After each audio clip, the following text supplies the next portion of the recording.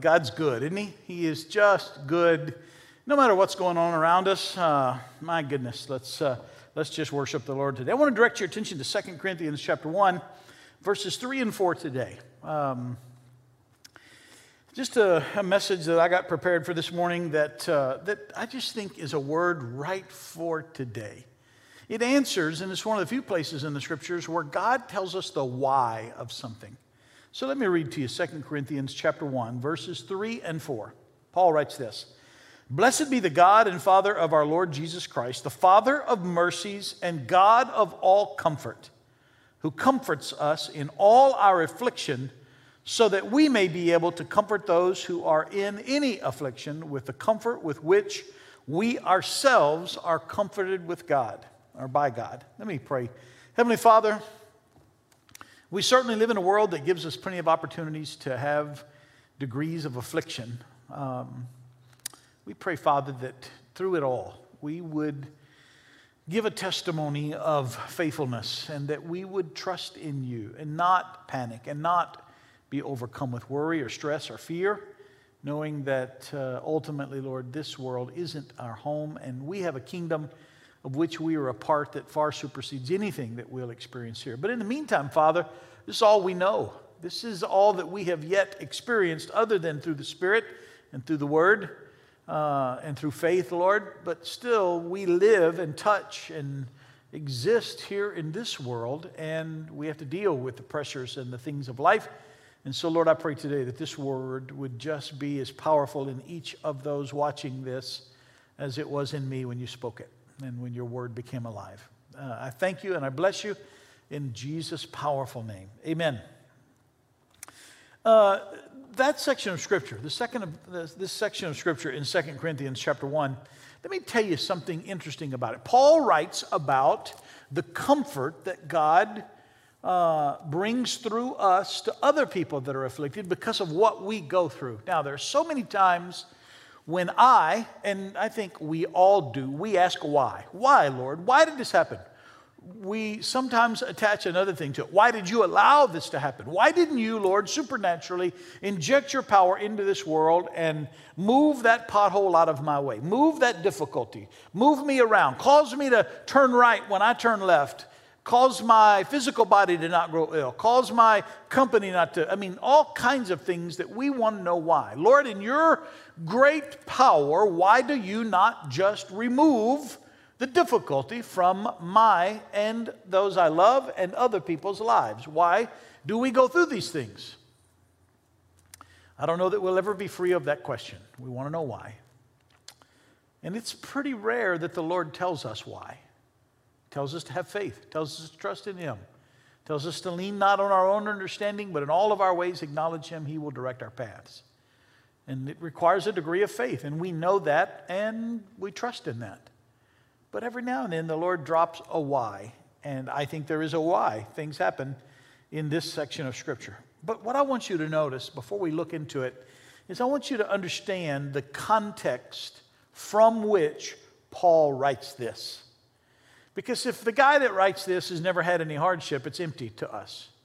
If he has lived a charmed life and God has moved all the difficulty out of his life, then this, I don't know, he's writing about stuff that he doesn't have any idea about. If he's writing about being afflicted and he's never been afflicted, I don't want to hear what he's got to say.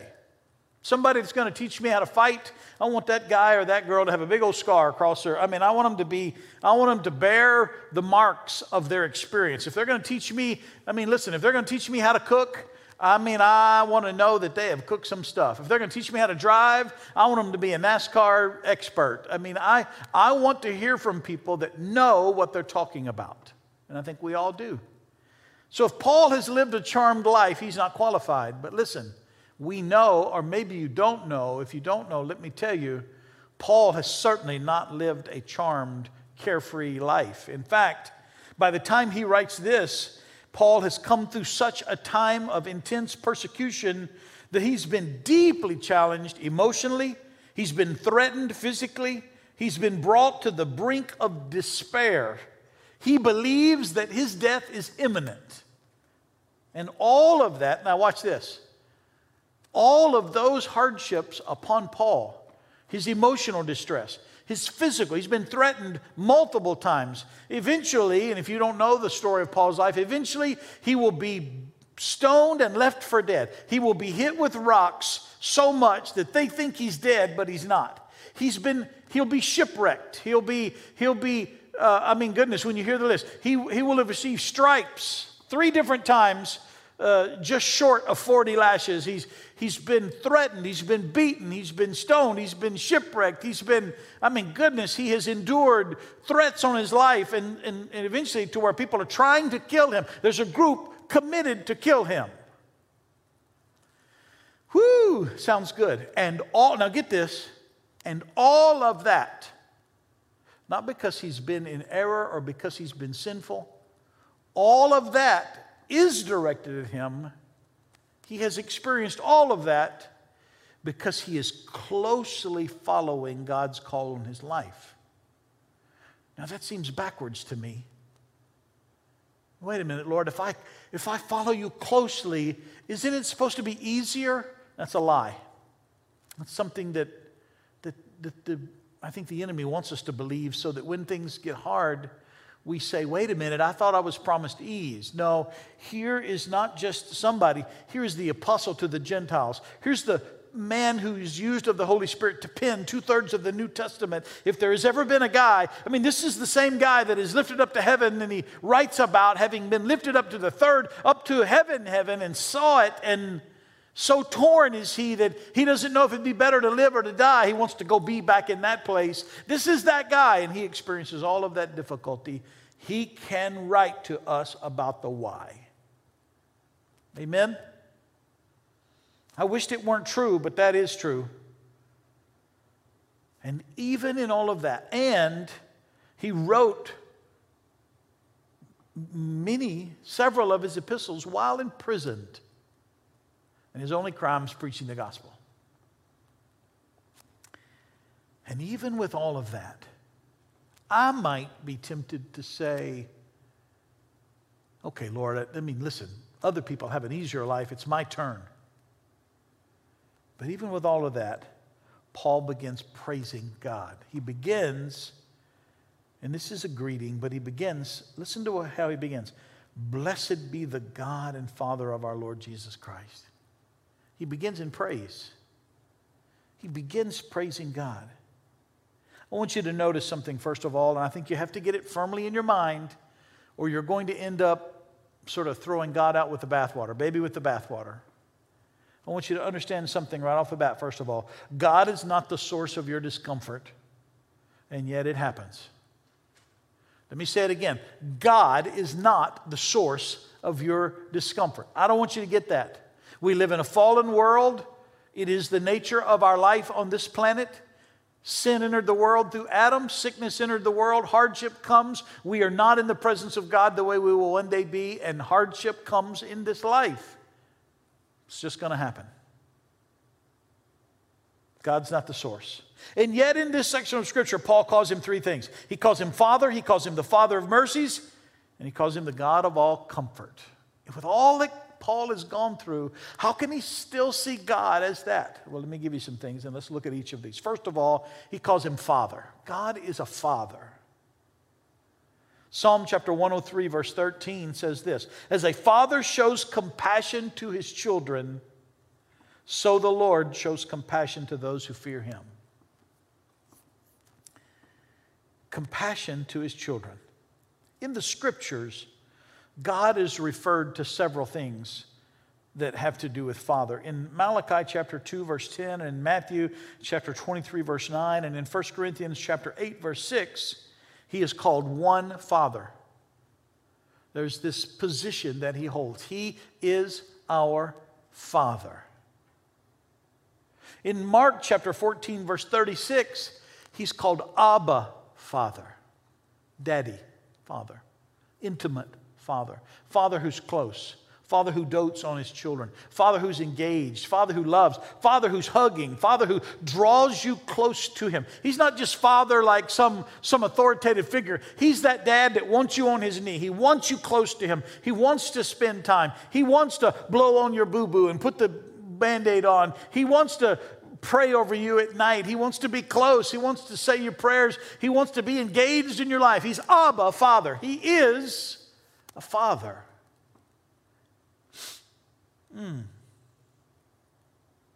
Let that sink in. He's not just your Father, even though He is your Father. The Scripture says that He is the Father of mercies. He's the Father of mercies. Now, we sometimes define mercy in sort of a weird way. We think of mercy in that like you're in trouble. Remember when you used to play the game where you would interlace your fingers, and you'd bend the other person's fingers back, and you'd try to get them, and finally, and we called the game mercy. Hey, you want to play mercy? And you never wanted to play with somebody with those great big meaty hands. You wanted to get that little weakling and get them to say, oh, mercy, mercy. We think of that as being what mercy is. Somebody that's hurting you, and then you cry out, and then they stop. But that's not the way mercy is defined in the Scriptures. That's the way that we think of it, but that's not. So when He's the God of mercy, it's not that He's bringing your hardship and you'll go, mercy, and He goes, okay, I'll take mercy and I'll lift it off of you. No, He's not the source of our discomfort. We live in a fallen world. You got to get that cemented in your mind. God's not the one hurting you. This life, this fallen life, separated from God. We are not where we were supposed to be. So why don't you say that right now? I'm not where I'm supposed to be. I wasn't created to live here. You weren't. You were created to live and exist in the presence of your Father who loves you. But this isn't that place. This isn't His kingdom. This isn't His plan for our lives. He sent His Son to redeem us so that we might be able to get back to His plan. But we're not there yet. And at times there's going to be some affliction in this world. But He is the Father of mercies. So what is biblical mercy? If it's not that game that they played where, oh, mercy, mercy. Oh, have mercy. You know, some bad guy's got the gun and some poor innocent victim says, oh, please have mercy on me. I've got kids. I've got a wife. And then the bad guy says, okay, I'll let you live. That's not who your Father is. Biblical mercy, it's the Greek word otirmos, and it means concern for the troubles of another person. Concern for the trouble that they're going through. He is the Father who is concerned about what you're enduring. That's mercy. The ability to direct your heart and your compassion towards somebody who is enduring hardship. That's mercy. And He's the Father of that. He is a Father who loves and who's concerned about what's going on in your life. In that way, He's the Father of mercy. This section of Scripture goes on and says that He's the God of all comfort. Interesting here, some of you would know the Greek word parakletos. Sounds like parakeet. Parakletos. It's the word that is described, or it's defined, or it's translated in the New Testament in John when Jesus says, it's better for you that I go away, because if I don't go away, the Comforter won't come to you. The Parakletos, the Holy Spirit, won't come to you. That's the same word here. He is the God of all Parakletos. It's actually a different conjugation of it, but it's that word, that root word, Parakletos. He's the God of all comfort. We know when we use that word in the New Testament, you've probably heard somebody teach on it, that we use that word as one who comes along beside you, a comforter, one who walks next to you. And that's exactly what this is saying. He is the Father of mercies. He's concerned about you. And what does He do? He comes next to you. And you say, well, since He's there, doesn't that make the difficulty go away? No. Let me refer you back to something that I said on Sunday from the 23rd Psalm when it says, and He prepares a table before me in the presence of my enemies. Why? Why doesn't he just put a table somewhere where there aren't any enemies and translate me there? Why doesn't he just move me out of it? Because that's not where we're at yet. Can the Lord move all your enemies? Yes, he can. But what's Paul writing about? Is he writing about that the Lord comes in and removes all of the affliction? No.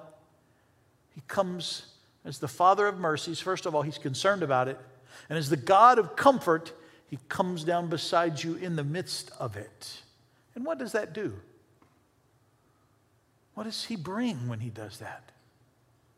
Which is the greater testimony? Let me ask you this. That you and I live in a bubble where nothing touches us, or that we walk through the affliction, but we do so with a strength and a peace and a supernatural joy that only the presence of a Father who is concerned about us can bring. Well, and that's where we come to the why. That's where the why comes in. Why does he do it that way? Why not just take us out of it? I don't know how many of you have subscribed to the podcast or if you listen to podcasts, but I've started producing one. And in last week's podcast, I talked about, or it may have been the first one 2 weeks ago.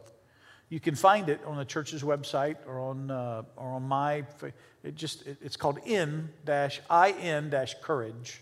You can find it on the Apple Store if you do that sort of stuff. If you listen to podcasts, if you don't, I said it last time. You can call Joni; she can help you get subscribed, and you get an email every time we put a new one. And we're putting a new one on every week. It's just 15 minutes, and it's all about trying to encourage people. But in one of those, I talked about the fact that God's not a lawnmower parent. You've heard of the different kind of parents, the helicopter parent who's always buzzing around, hovering over their children, and then there are other names. And this last one, the one that was newest to me, was created by teachers, and they were lawnmower parents. Parents that come in and they mow down any difficulty. They don't want their child to ever have any difficulty. They don't want them to struggle against anything. They want to provide everything to make their child's life as easy as it can be. Well, how does that child end up? And what happens someday when there is a difficulty that either mom and dad aren't there to remove, or mom and dad don't have the power to remove it? Then that life is devastated. So what does our Father do? Why doesn't he remove every difficulty? What's the why? Now listen, whether you like this or not, it's biblical. Paul says that you have a Father of mercies. He's concerned about what goes on in your life. And he is the God of all comfort. He then comes beside you and brings comfort to you. Brings rest, brings peace, brings provision, brings healing, or brings strength to endure. Why? Why does he do that? Well, Paul said, so that, here's the why, so that we may be able to comfort those who are in any affliction with the comfort with which we ourselves were comforted by God. Why is that necessary? Why couldn't we just be people that show that God will remove all the difficulties? Well, because he doesn't remove all the difficulties. Because we live in a fallen world. I had this thought, and I'd never had this thought before until I was getting this message ready. Do you ever think about why the incarnation of Jesus was necessary? Why Jesus had to come in human form? Why God came in human form? And what do we really gain from that? Yes, Jesus died on the cross and gave us a way back to God, made us righteous. But there's some other things. We begin to understand the heart of the Father by watching Jesus, the way he loved people, the way he wasn't impressed with the religious tradition as much as he was the needs of people, and how he was so compassionate, how he fed people and healed people and loved on those that others said were unlovable and didn't overlook those that others had discounted. We begin to understand the Father through what we saw in the Son. Now, the Holy Spirit lives in you and I today. But did you ever think of why we're here and what we're here to do? Scripture says that we are, in this same, written to this same church in Corinthians, Paul, the same writer, says, we are therefore Christ's ambassadors, as though he were making his appeal to the world through us. That every circumstance you're in is intended by God to be a place where you reveal to those around you that don't know him who he is. How are they going to know him except through us? And this section of Scripture says, and one of the ways he does that is through coming along, being concerned about our suffering, coming along beside us, bringing comfort, so that we may then reveal that same heart to others who don't know him, or perhaps those that do, when they're suffering. That's not implicit in this section of Scripture, but we reveal Jesus to the world. Now, let me ask you a very straight up question. As it relates to the pandemic, have you been revealing Jesus? Have you been revealing Jesus, or have you only been revealing despair and worry and fear and being overwhelmed by it? Or are you being comforted by your Father so that when you come upon other people who are despairing, you can say, hey, let me tell you about one who is concerned about you and who will come along beside you and can help you sleep at night. Let my testimony of what he does in the midst of difficulty reveal to you who he really is and who he is to me, so that people might be brought to the Father. Because people are looking for comfort. But they're not going to find it if you and I are Chicken Little running around with our heads cut off. Sky is falling. The sky is falling. Even if the sky is falling, don't we serve the one who made it? And isn't he able to secure us and to bring comfort and to bring peace in the midst of the most difficult circumstances of life? Why? So that we might reveal him to others by demonstrating who he is. We bring comfort to others walking through this life. What's the purpose of all of this? So that we can bring comfort to others walking through this life. You see, they don't know the Father of mercy. And they don't know the God of all comfort. But we do. And we are his emissaries. We're his ambassadors. So let's rest in the comfort of the Lord. He will deliver us. I'm reminded over and over, and we all do this, I'm getting earlier in my process. God showing up in my thoughts is getting earlier. I just wished I will eventually get to the place where he shows up in the front. What do I mean by that? How many times have I looked back on a season that while I'm walking through it, I am just a mess? I'm all over the place. I bet you can look back in your life and see some of those. And eventually, God does some things in me that when I look back on that season years later, maybe months later, that's what I mean when I'm saying it's getting earlier in the process. But I think we've all gone through periods of time and we look back and we go, oh my goodness, it was a very difficult time. I don't want to go through it again, but I sure wouldn't trade what came out of it for not going through it. I don't want to do it again, but what's come out of it is so good that I now see what the Lord did. What did I mean by I'm getting earlier? I'm seeing him earlier. What I'd like to do is get to the place where I see him in it instead of having to wait for months or years later. I want my faith and I want your faith to grow to the place that when it begins, we go, I see you, Lord. I may not know what you're going to be doing in this, but I trust you. Because you're in it with me. Why? Because you're the Father of mercies and you're the God of all comfort. And I know you're right here. And I'm going to trust you to walk me through it. I'm not going to despair. I'm not going to be alarmed. I'm going to trust you to give me the wisdom that I need in the moment that I need it, to do the right things and say the right things and be the right things. And I understand, Lord, that I'm living in a world that isn't your kingdom. And this world is fallen, and I'm going to walk through some difficult times. Here's what I know. You're concerned about me, and you're walking right here with me. I want to get earlier. And as my faith grows and as I mature more and more, and you say, Pastor, you're still maturing? Every day, I get a little earlier in the process. You see, someone that has no maturity They don't ever reach the place where they see God.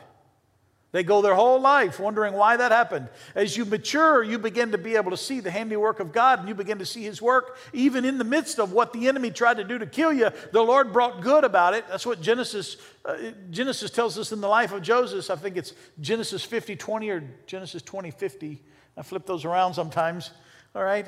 But it's in that moment where Joseph said to his brothers, look, what you meant for evil, the Lord meant for good. And we get to the place where we see that earlier. And the more mature you get, the earlier you'll see Him in the process. Until eventually, hopefully, we'll get to the place where the minute the enemy begins to do something, or the minute life brings me something, I go, nah, it is going to be hard, but I'm walking through it with my Father. I got His hand in mine.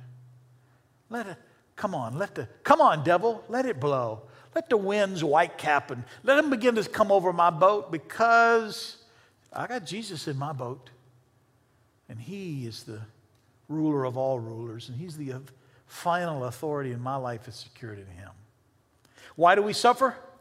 One of the reasons is so that we can demonstrate who God is, and we can bring comfort to others when they walk through similar circumstances. I love the why, don't you? I love it when the Lord gives me a why. What about you? Are you in it today? Are you suffering some things? Do you have a question of why it's happening? Here's what I'd like to encourage you to do. For just a few moments, and you can do it right now, right where you are. In a minute we'll be done, but don't you be done. Why don't you, if you're watching this, you're probably in a place, many of you are there either with your spouse or you're alone. And so it's a perfect opportunity. Maybe the alone is the problem. Maybe that's the affliction. Then turn it. Oh, devil, you thought by making me alone you would destroy me, but I'm not alone. He never leaves me or forsakes me. Flip it on him. And when we're done, why don't you continue for 10, 15, 30 minutes, an hour, and just spend time with your Father, who is the Father of mercy. He's concerned about you. He knows, listen, you might be able to pick up the friend and talk to a lifelong friend here on earth and describe to them what you're feeling, and they may comprehend it, and they may even understand it, and they may be the one who brings comfort to you. The Lord can use them just like they're supposed to be, but there's not anyone who will fully understand how you feel except the Father of mercies. He knows. He knows. And He is the God of all comfort.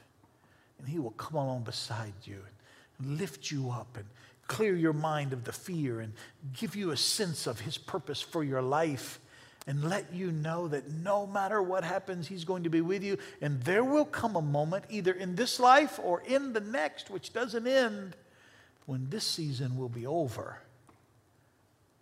And you'll be okay. And He'll be with you. Father, right now, You are the Father of mercies and the God of all comfort. And we go through things so that we can help others go through them.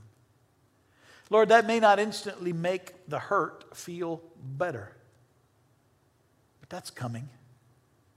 You bring healing. You bring comfort.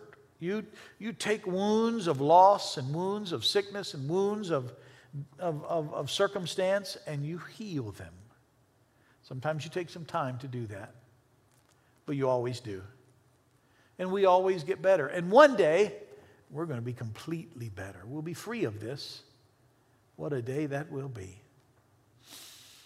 We thank You, Lord, for Your presence through the difficult seasons of life. We thank You for the things that You do to secure us.